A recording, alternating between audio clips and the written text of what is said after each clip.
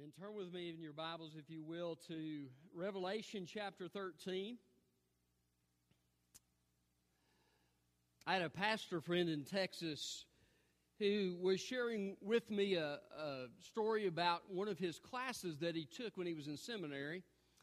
And in this particular class, the professor was talking about philosophy and was speaking about it from the perspective of somebody who didn't believe in Christ.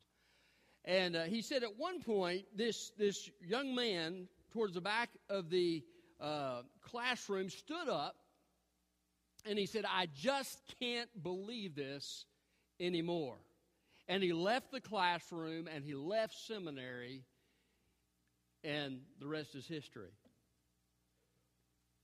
There are those from time to time, and by the way, God has done a great work in the seminaries of our convention, and praise God, there has been a conservative direction there and has done great. But I tell you that story because I want you to understand that there are those in theology, in the disciplines of academia. There are those who fill pulpits or who teach Sunday school classes. Those who are in your workplace who will deny the truth of God's Word. There are those who will present false Christs. There are those who will teach false religion. Do you have enough discernment to recognize error when it comes? Do you have enough understanding of what God teaches to respond when these times come? I believe the enemy wants to destroy you and me. The Bible says he's a roaring lion going about seeking whom he may devour. And John writes this scripture to do a couple of things, I believe, to show what the devil's main henchman, the beast, and the false prophet will do when they come, but also to teach those with whom he was sharing how to recognize the devil's work, how to recognize people who don't come from God but claim to, and how to have discernment to recognize Satan's work and strategy. That's what we're going to talk about this morning, because I believe each and every one of us needs to know how Satan operates so that we can respond in the right way. Because let's face it, you and I are called to worship God.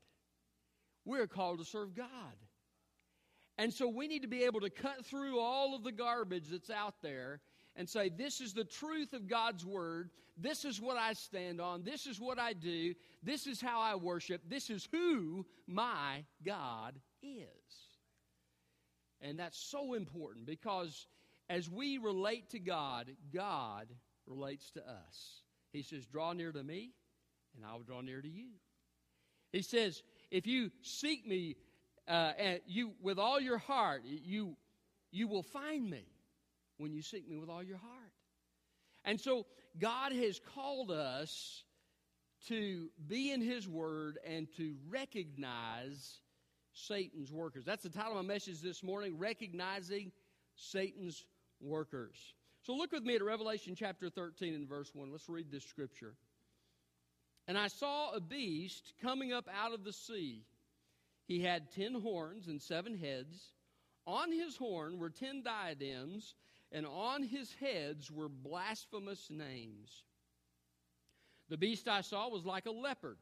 His feet were like a bear's, and his mouth was like a lion's mouth.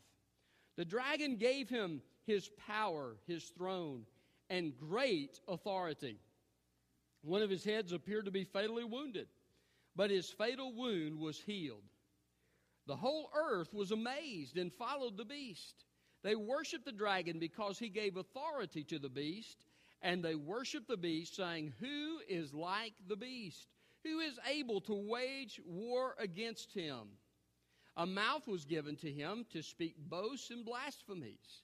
He was also given authority to act for 42 months.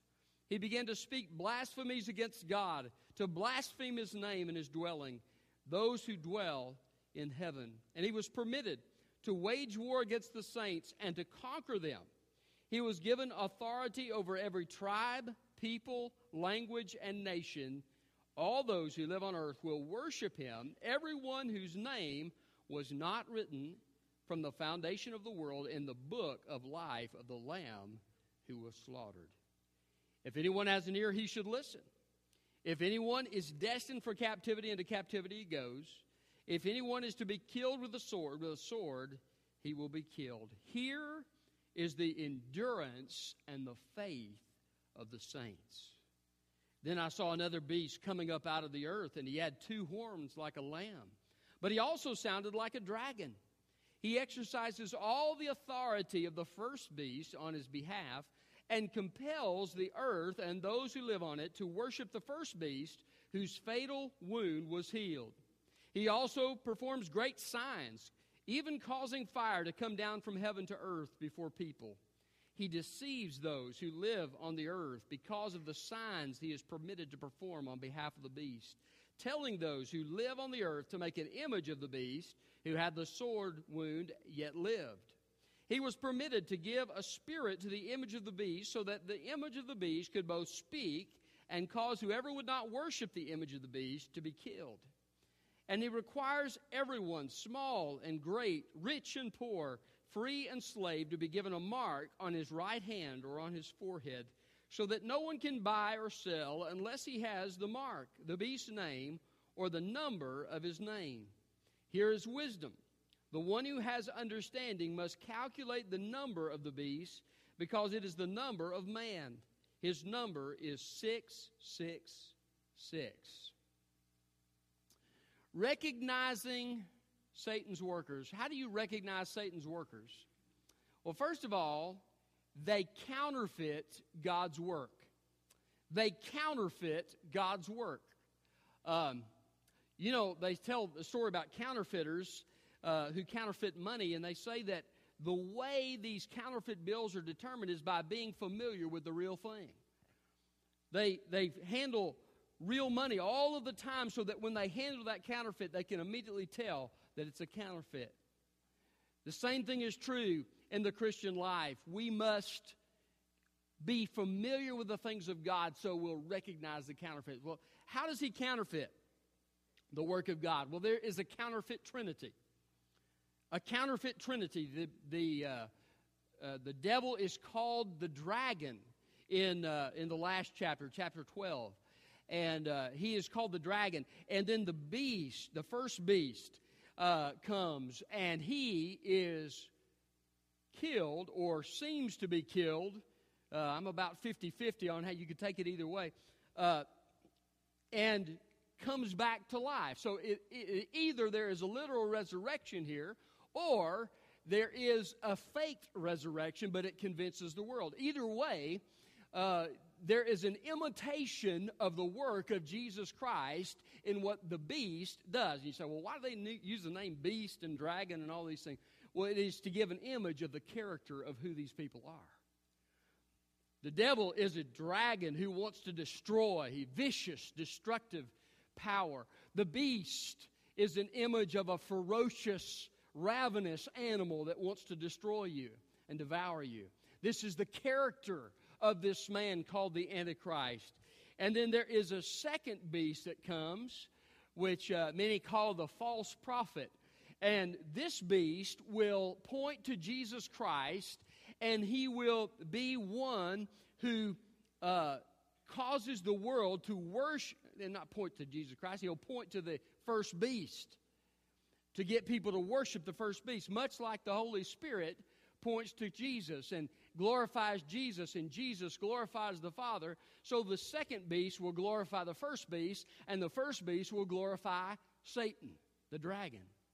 And so there is a counterfeit trinity, and then they make an idol, and the second beast or the false prophet makes the people of the earth make this idol and causes breath or a spirit, depending on how you translate it, to come into this idol, and the idol will speak and so forth and so on. So it's a very overt way of defying God, who hates idolatry.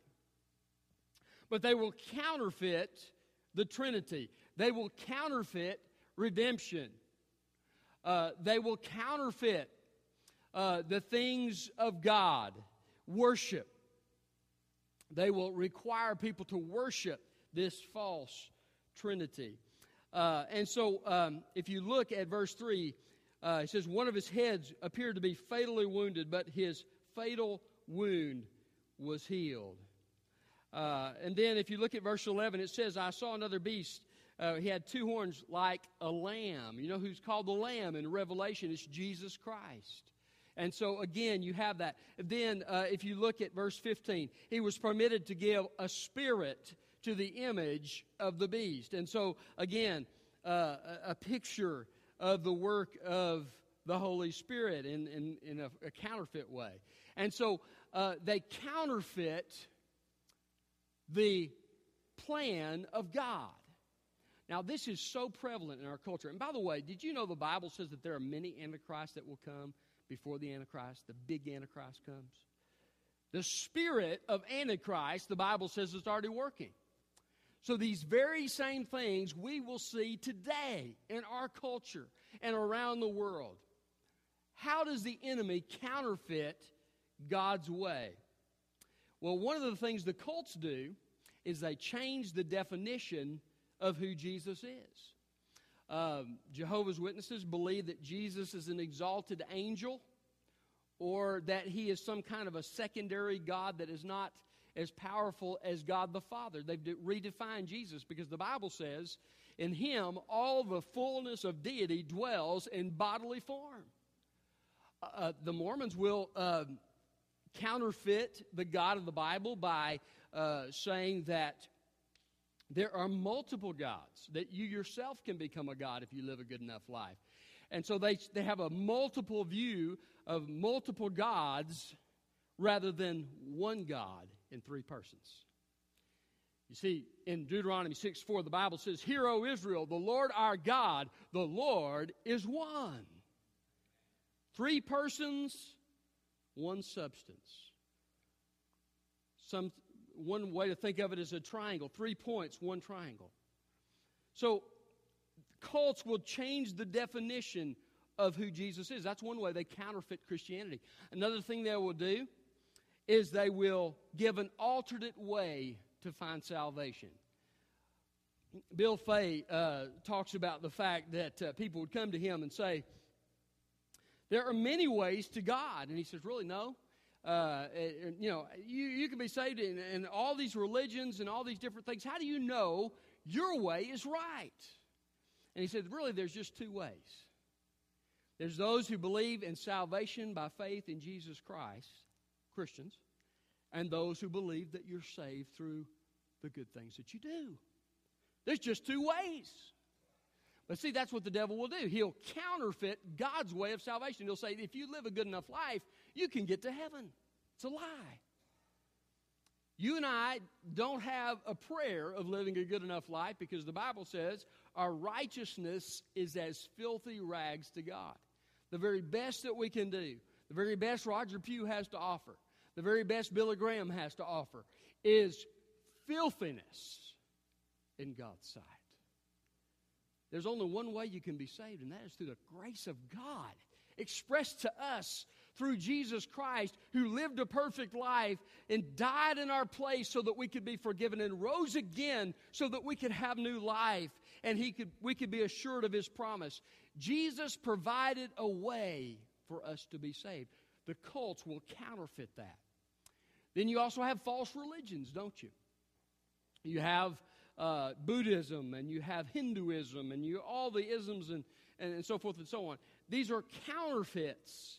The devil is a master of counterfeits, and he has got all kinds of options to distract people from the truth of God's word. So he'll counterfeit God's plan. If you've ever talked to Jehovah's Witnesses, you know that they will come and they'll try to talk to you about heaven at first. Why? The devil's just counterfeiting God's stuff. He doesn't have something original. He's counterfeiting what God has said. God said, hey, you put your faith in Jesus Christ, you go to heaven. And so they provide an alternate way. So he counterfeits God's work. That's what Satan's workers do. Secondly, they oppose God's work. Okay? Some of them will counterfeit. Some will counterfeit and oppose, and some will just oppose. But these are characteristics. Look at verse 6. Talking about the beast, and it says, he began to speak blasphemies against God, to blaspheme his name and his dwelling, those who dwell in heaven, and he was permitted to wage war against the saints and conquer them. Now, I kind of like apologetics, and I like to watch different things. And one of the things I've noticed is you find an atheist, and oftentimes they're very angry, and they say kind of inflammatory things. Not all of them, but many of them. And you will find an anger that's there, and they'll say offensive things. Have you ever noticed that? I don't know if you have ever heard Richard Dawkins or some of these atheists that are around today. They're very hateful of the things of God. My question is, why are you so worked up if you don't believe it's true? But the fact is, the devil has a hatred of the things of God. And so there'll be blasphemies. The beast will blaspheme God. He'll curse him. He'll make fun of him. He'll curse the things that are of God, the church and God's people, and he'll make fun of them. And we see that today, don't we? You see people who ridicule Christianity, who make fun of it, and who despise it. This is a characteristic of the enemy. Now, not everybody who makes fun of religion necessarily is of the devil, but it is a characteristic of the devil's workers that we can recognize. Also, he will make war against the saints. He will make war against the saints, and it will be given to him to overcome them. Now, this is during that 7-year tribulation period. So God will allow the devil some leeway. Now, there's a scripture in 1 John that says, Lord, children, you are born of God, and the evil one cannot touch you. But the idea that there is that he has to ask God's permission. If you're a child of God, you've been transferred from the kingdom of darkness into the kingdom of his beloved Son. But God does allow from time to time the enemy to do something in the life of one of his people to accomplish his purpose. Or he will allow something to happen for a time. I'll give you an example. The Apostle Paul.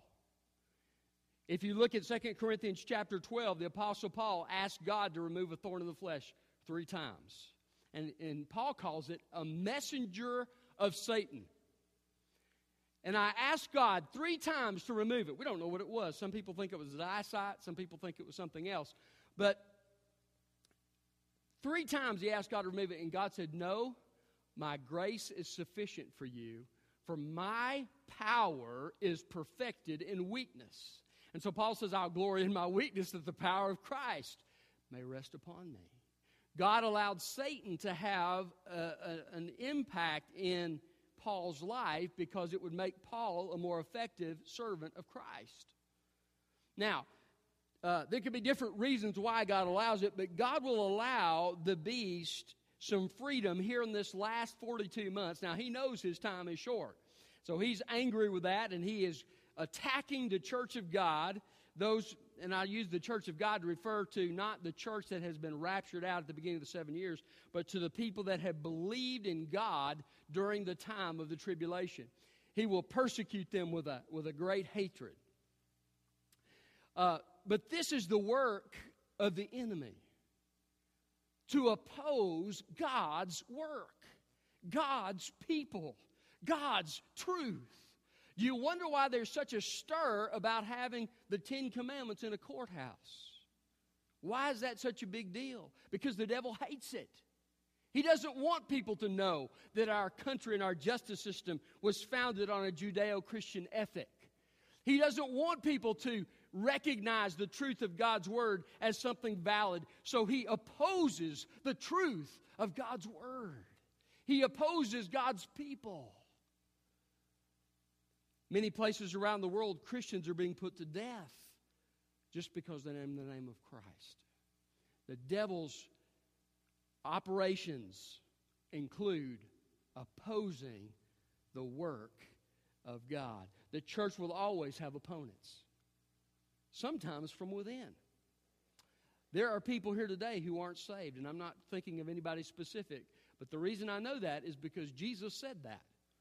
He said in one of his parables that God goes out and the seed is sown, and it's the good seed, and then the devil sows false seed.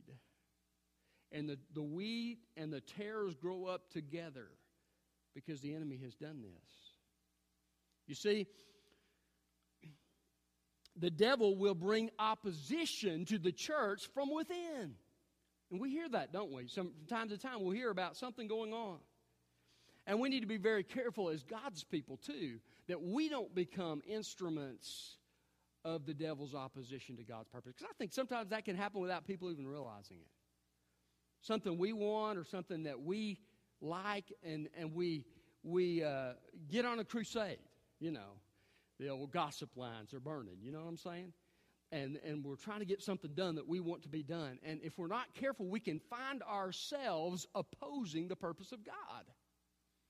So the devil seeks to oppose the purpose of God, the work of God.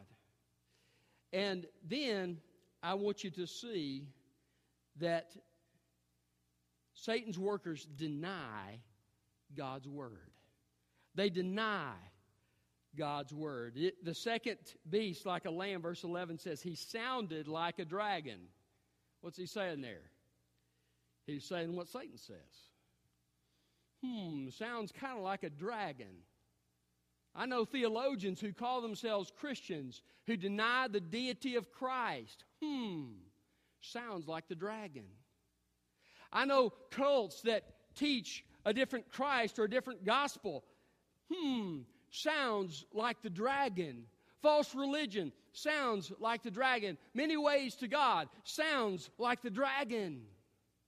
You see, the devil can use all different kinds of people and all different kinds of disciplines and all different kinds of walks of life to fulfill his purpose.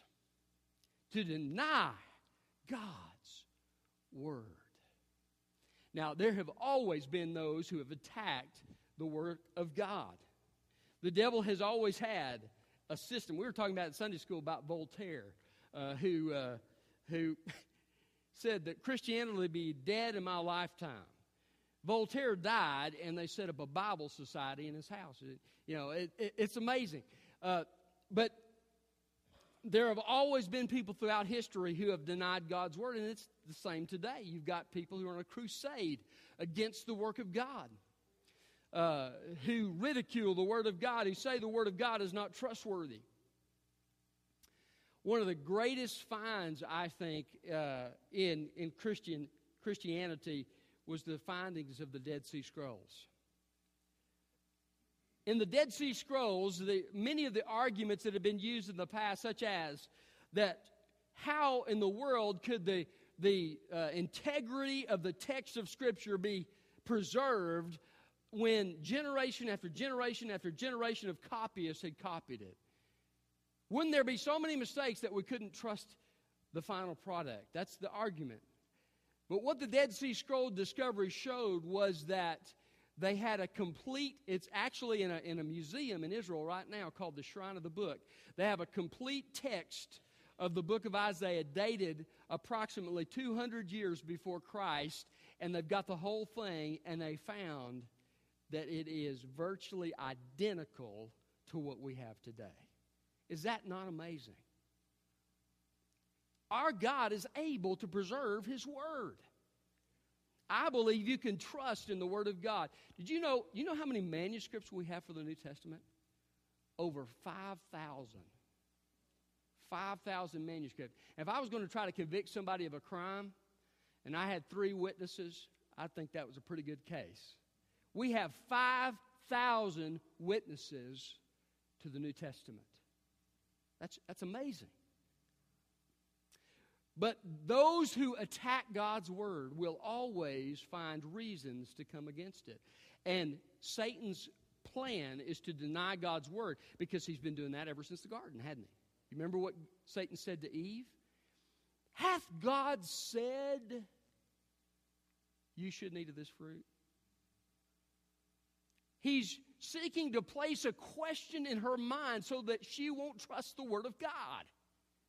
Hath God said? Satan's workers do that. I was having a conversation with a lady who was in a cult, and she'd come by my house with a car full of people, and we were talking about Jesus, and I just said, we disagree on some of the most basic things, and I said, I just really don't think it'd be real profitable to talk. And she said, well, what do you disagree with me on? I said, well, you believe Jesus isn't fully God. And she said, well, why do you believe he is? And I told her some verses from Hebrews and about Jesus being the radiance of his glory, of the Father's glory, the exact representation of his being, his essence. And she said, well, that's not what it means in Greek. See? Question mark. Has God said this? That's not what it means in Greek. Well, at the time, I was doing my master's degree, and about half of it was Greek. So I said, let me tell you what this means in Greek.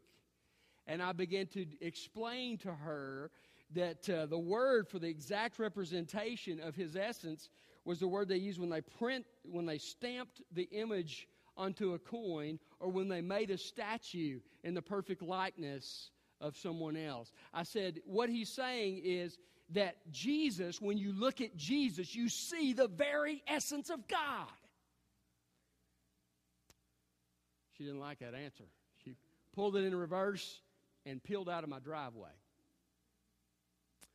But you see, that's what the devil does. The devil's workers will deny God's word. And I believe we need to have compassion on people like that, because you never know. They've been led astray. It's a sad thing. But as you interact with them, recognize and notice these things and expect it, because it will come. And then try to share the truth, that they're open to share the truth. But Satan's workers deny God's word. And then look at verse 14. These are several ways that he does try to deny God's word. This is the second beast. Look at verse 13. He performs great signs, causing fire to come down from heaven to earth before people. Here again, the counterfeit. You remember Elijah calling fire from heaven, the two witnesses that fire came out and destroyed their enemies? They're imitating the work of God. But also they use these signs to deceive people. Be careful who you believe on TV. Just because a miracle, some of it's fake, I think, but there may be some genuine stuff going on, but it may not be of God. Just because somebody can perform a miracle doesn't necessarily mean they're from God. Just because somebody speaks a prophecy doesn't necessarily mean they're from God. God told the Israelites, hey, unless a prophet is 100% accurate on everything, you reject him as a false prophet. Check it against the Word. So, don't be deceived by that. But look what he says here. Verse 14, he deceives those who live on the earth because of the signs he is permitted to perform on behalf of the beast. Telling those, again, this is the speech, the words he uses. Telling those who live on earth to make an image of the beast. So he is leading them astray through what he does. He is leading them astray by what he says. In denying God's word, sometimes it's done in a very subtle way in the name of Christianity. The word of God is denied by providing an alternate doctrine. So we need to be very careful with those kinds of things. This is what the devil's workers do. They deny God's word, and then they expect God's worship. They expect God's worship. Verse 15. He was permitted to give a spirit to the image of the beast, so that the image of the beast could both speak and cause whoever would not worship the image of the beast to be killed. I had a friend who used to talk about shotgun evangelism. He said, do you want to be saved? And we kind of laugh about that. But that's exactly what the beast will do. Shotgun evangelism. Either you worship this beast or you're dead. Pretty persuasive argument, isn't it? And the Bible says that everybody except for those who know the name of Christ, and those who have trusted Christ, whose names are written in the book of life, everybody will worship Him. The devil has craved the worship that is due to God ever since he fell. He said, I will be like the Most High. You remember what he told Jesus? All these kingdoms of the earth that God has granted me. He doesn't say that God had granted me, but he said, all the kingdoms of the earth are mine, and I give them to whomever I choose. And I'll give them to you if you'll fall down and worship me. And Jesus quoted him scripture and said, thou shalt worship the Lord thy God and serve him only. You see, the devil craves worship. Be careful who you worship. Did you know the Bible says that the Israelites were only supposed to worship God? Only God was to be worshiped. And by the way, that's a very strong argument for the fact that Jesus is God, because he is worshiped in Revelation. That would be idolatry otherwise. But the devil craves this worship. And so he will seek to get people to worship him. Now you say, well, how does that happen? Well, it happens, I think, in the false religions. It happens in the cults. Just because you have a spiritual experience doesn't necessarily mean it's from God. The Mormons talk about a burning in the bosom, a spiritual experience they have. People in false religions have talked about spiritual experiences. Just because you have a spiritual experience, a quiver in your liver or goosebumps on your arm, doesn't necessarily mean you've met God. It may mean that a demonic presence has been at work in you. You say, well, that's comforting, preacher. Thank you for that information. I'm telling you that because you need to understand it. The Scripture says that the idols that people worship are nothing, just wood and stone. But that there are demons that are worshipped behind these idols. See, there's a spiritual element in some of these false religions. You need to understand that, because just because somebody has an experience doesn't mean they've met God. I once heard W.A. Criswell preach a message about people saying the devil has tricked somebody into thinking they were a believer, and they would go through all these things and experience. I gave you that experience, and I did this, and I did that, and all that. And the bottom line of it was this: God gives a promise that those who repent of their sin and put their faith in Christ will be saved. Because Jesus paid the price in his death, and he rose again. And the Bible says that when we do that, we base not on how we feel. Sometimes a feeling comes with it. Not based on experience, although experience will come with it sometimes. But based sheerly on the promise of God Almighty. God said it, and we put our trust in it. Whosoever shall call on the name of the Lord shall be saved. Confess with your mouth the Lord Jesus, believe in your heart that God has raised him from the dead, and you will be saved. To as many as received him, to them gave he the right to be called the children of God. It's the promise of God. We put our trust in that promise, and yes, there is a witness of the Spirit that comes as we walk with God, but that is not what our faith rests upon. Our faith rests upon the promise of God. So, the devil seeks God's worship, and those who or his workers seek God's worship. Have you ever thought about this? When you have a liberal theologian, what is he asking you to do? He comes up with a theory of why God's word isn't right. Okay? He is asking you to put your trust in him rather than in God. Or the science professor, which, by the way, one of Satan's favorite ways of deceiving people is to give one side of the story. There are all kinds of information out there in philosophy, in science, in history, you name it, that support the claims of Christianity. But oftentimes there'll be a one-sided view given, and we are expected to put our trust in what that individual says rather than to put our trust in God. It's a subtle form of worship. Some people's God is their intellect. They worship what they think. Well, I know God's word says this, but this is what I think. What are you trusting in? It's worship.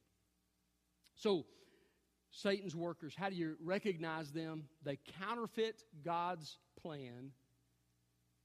They deny God's word. They oppose God's people. And they expect God's worship. How do you counteract all this? You need to spend time in this book. You need to know it. You need to understand its contents more and more in your Christian walk and life. You shall know the truth, Jesus said, and the truth will make you free. Free of the deception of the enemy as his deceptions are exposed through God's word. You recognize that those who claim the name of Christ may not necessarily be of God. That's important. You recognize that God says, listen, by their fruits you shall know them. You claim to be of God. What's your moral life like? Is the fruit of God's Spirit evident in your life? If somebody is telling you that they have heard from God or had a dream or had a vision, and they're expecting you to respond to what they've said, you need to look at their life. Many of the people that we watch on television, were we to know their private life, and I know because I've talked to some people who know these people, are as ungodly as they can be in private life. Look at their life and be careful about those that you can't observe their life. Recognize that you need to be careful. What do they say about Jesus? Look at what they say about Jesus. Do they say that Jesus is fully God and fully man in one person? Do they say that salvation is by grace through faith in Jesus Christ alone? If they don't, you don't need to pay attention to them. Do they deny that there is one God manifested in three persons? If they deny that, you don't need to listen to them.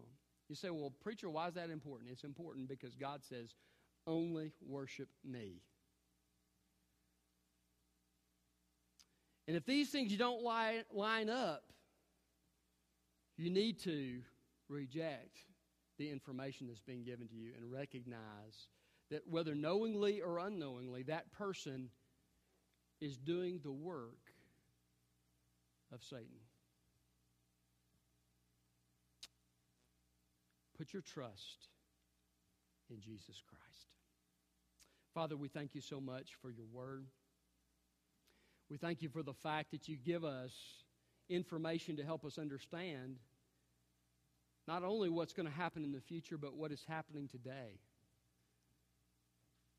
And Lord, that you've given us warnings and you've given us guidance and you've given us explanation and you've given us evidence, Lord, through your word and through other things that support your word, that there's truth that can set us free. Lord, help us to be people of the book. Help us to cling to the truths of the faith.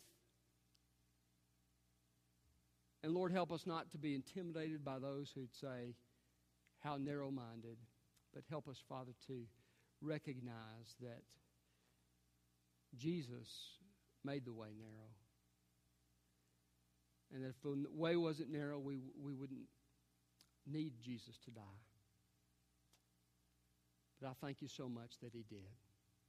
Lord, help us respond to you this morning. And I pray this in Jesus' name. Amen. Maybe you've been going through some circumstances in your life as a believer. And God is calling you to trust him in those circumstances. You know, here is the faith and perseverance of the saints. When times are hard, when times are difficult, when you undergo persecution for the sake of the Lord, you need to continue to trust in him. Continue to walk with him. Maybe you need to come to this altar this morning and say, Lord, forgive me for not trusting you in my circumstances. And I ask for the Holy Spirit to trust in you through me so that I can honor you with my life. Maybe you're here this morning and you don't know Jesus Christ. If so, you are in Satan's kingdom. You say, well, I didn't choose to be in Satan's kingdom. I didn't make that choice. I don't understand myself to be in Satan's kingdom. Well, the Bible says that you are by default because Satan is allowed to be the god of this age. And so if you don't know Jesus, you're in his kingdom by default. Someone who wants to destroy you is there. You need to recognize that and know that Jesus has provided a way for you to enter his kingdom through the blood of Jesus. He died in your place and rose again. And the Bible says if you'll choose to repent or turn from your sin in your own way, to put your trust in Jesus Christ, that you'll be forgiven and you'll be given eternal life based on the promise of God. You'll be put in Christ's kingdom. We're in his hands as believers. If you'd like to put your trust in Christ this morning, I'm going to be standing here at the front. I invite you to come.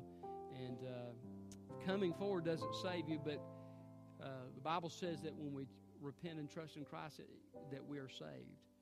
As we express that to God in prayer, as we call on the name of the Lord, we'll be saved.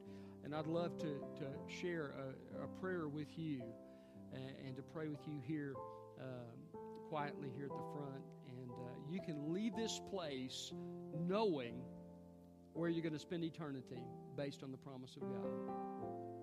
Some of you may need to take a second step, a step of baptism, a step of obedience. And once you are saved, then you need to take that step of baptism as a testimony to God's people that you have chosen to die to your sin, your own way of life, and to follow Jesus, to be raised to walk in newness of life. Others of you may sense that this is where God has called you to be in this church, and you need to join this church and make that official.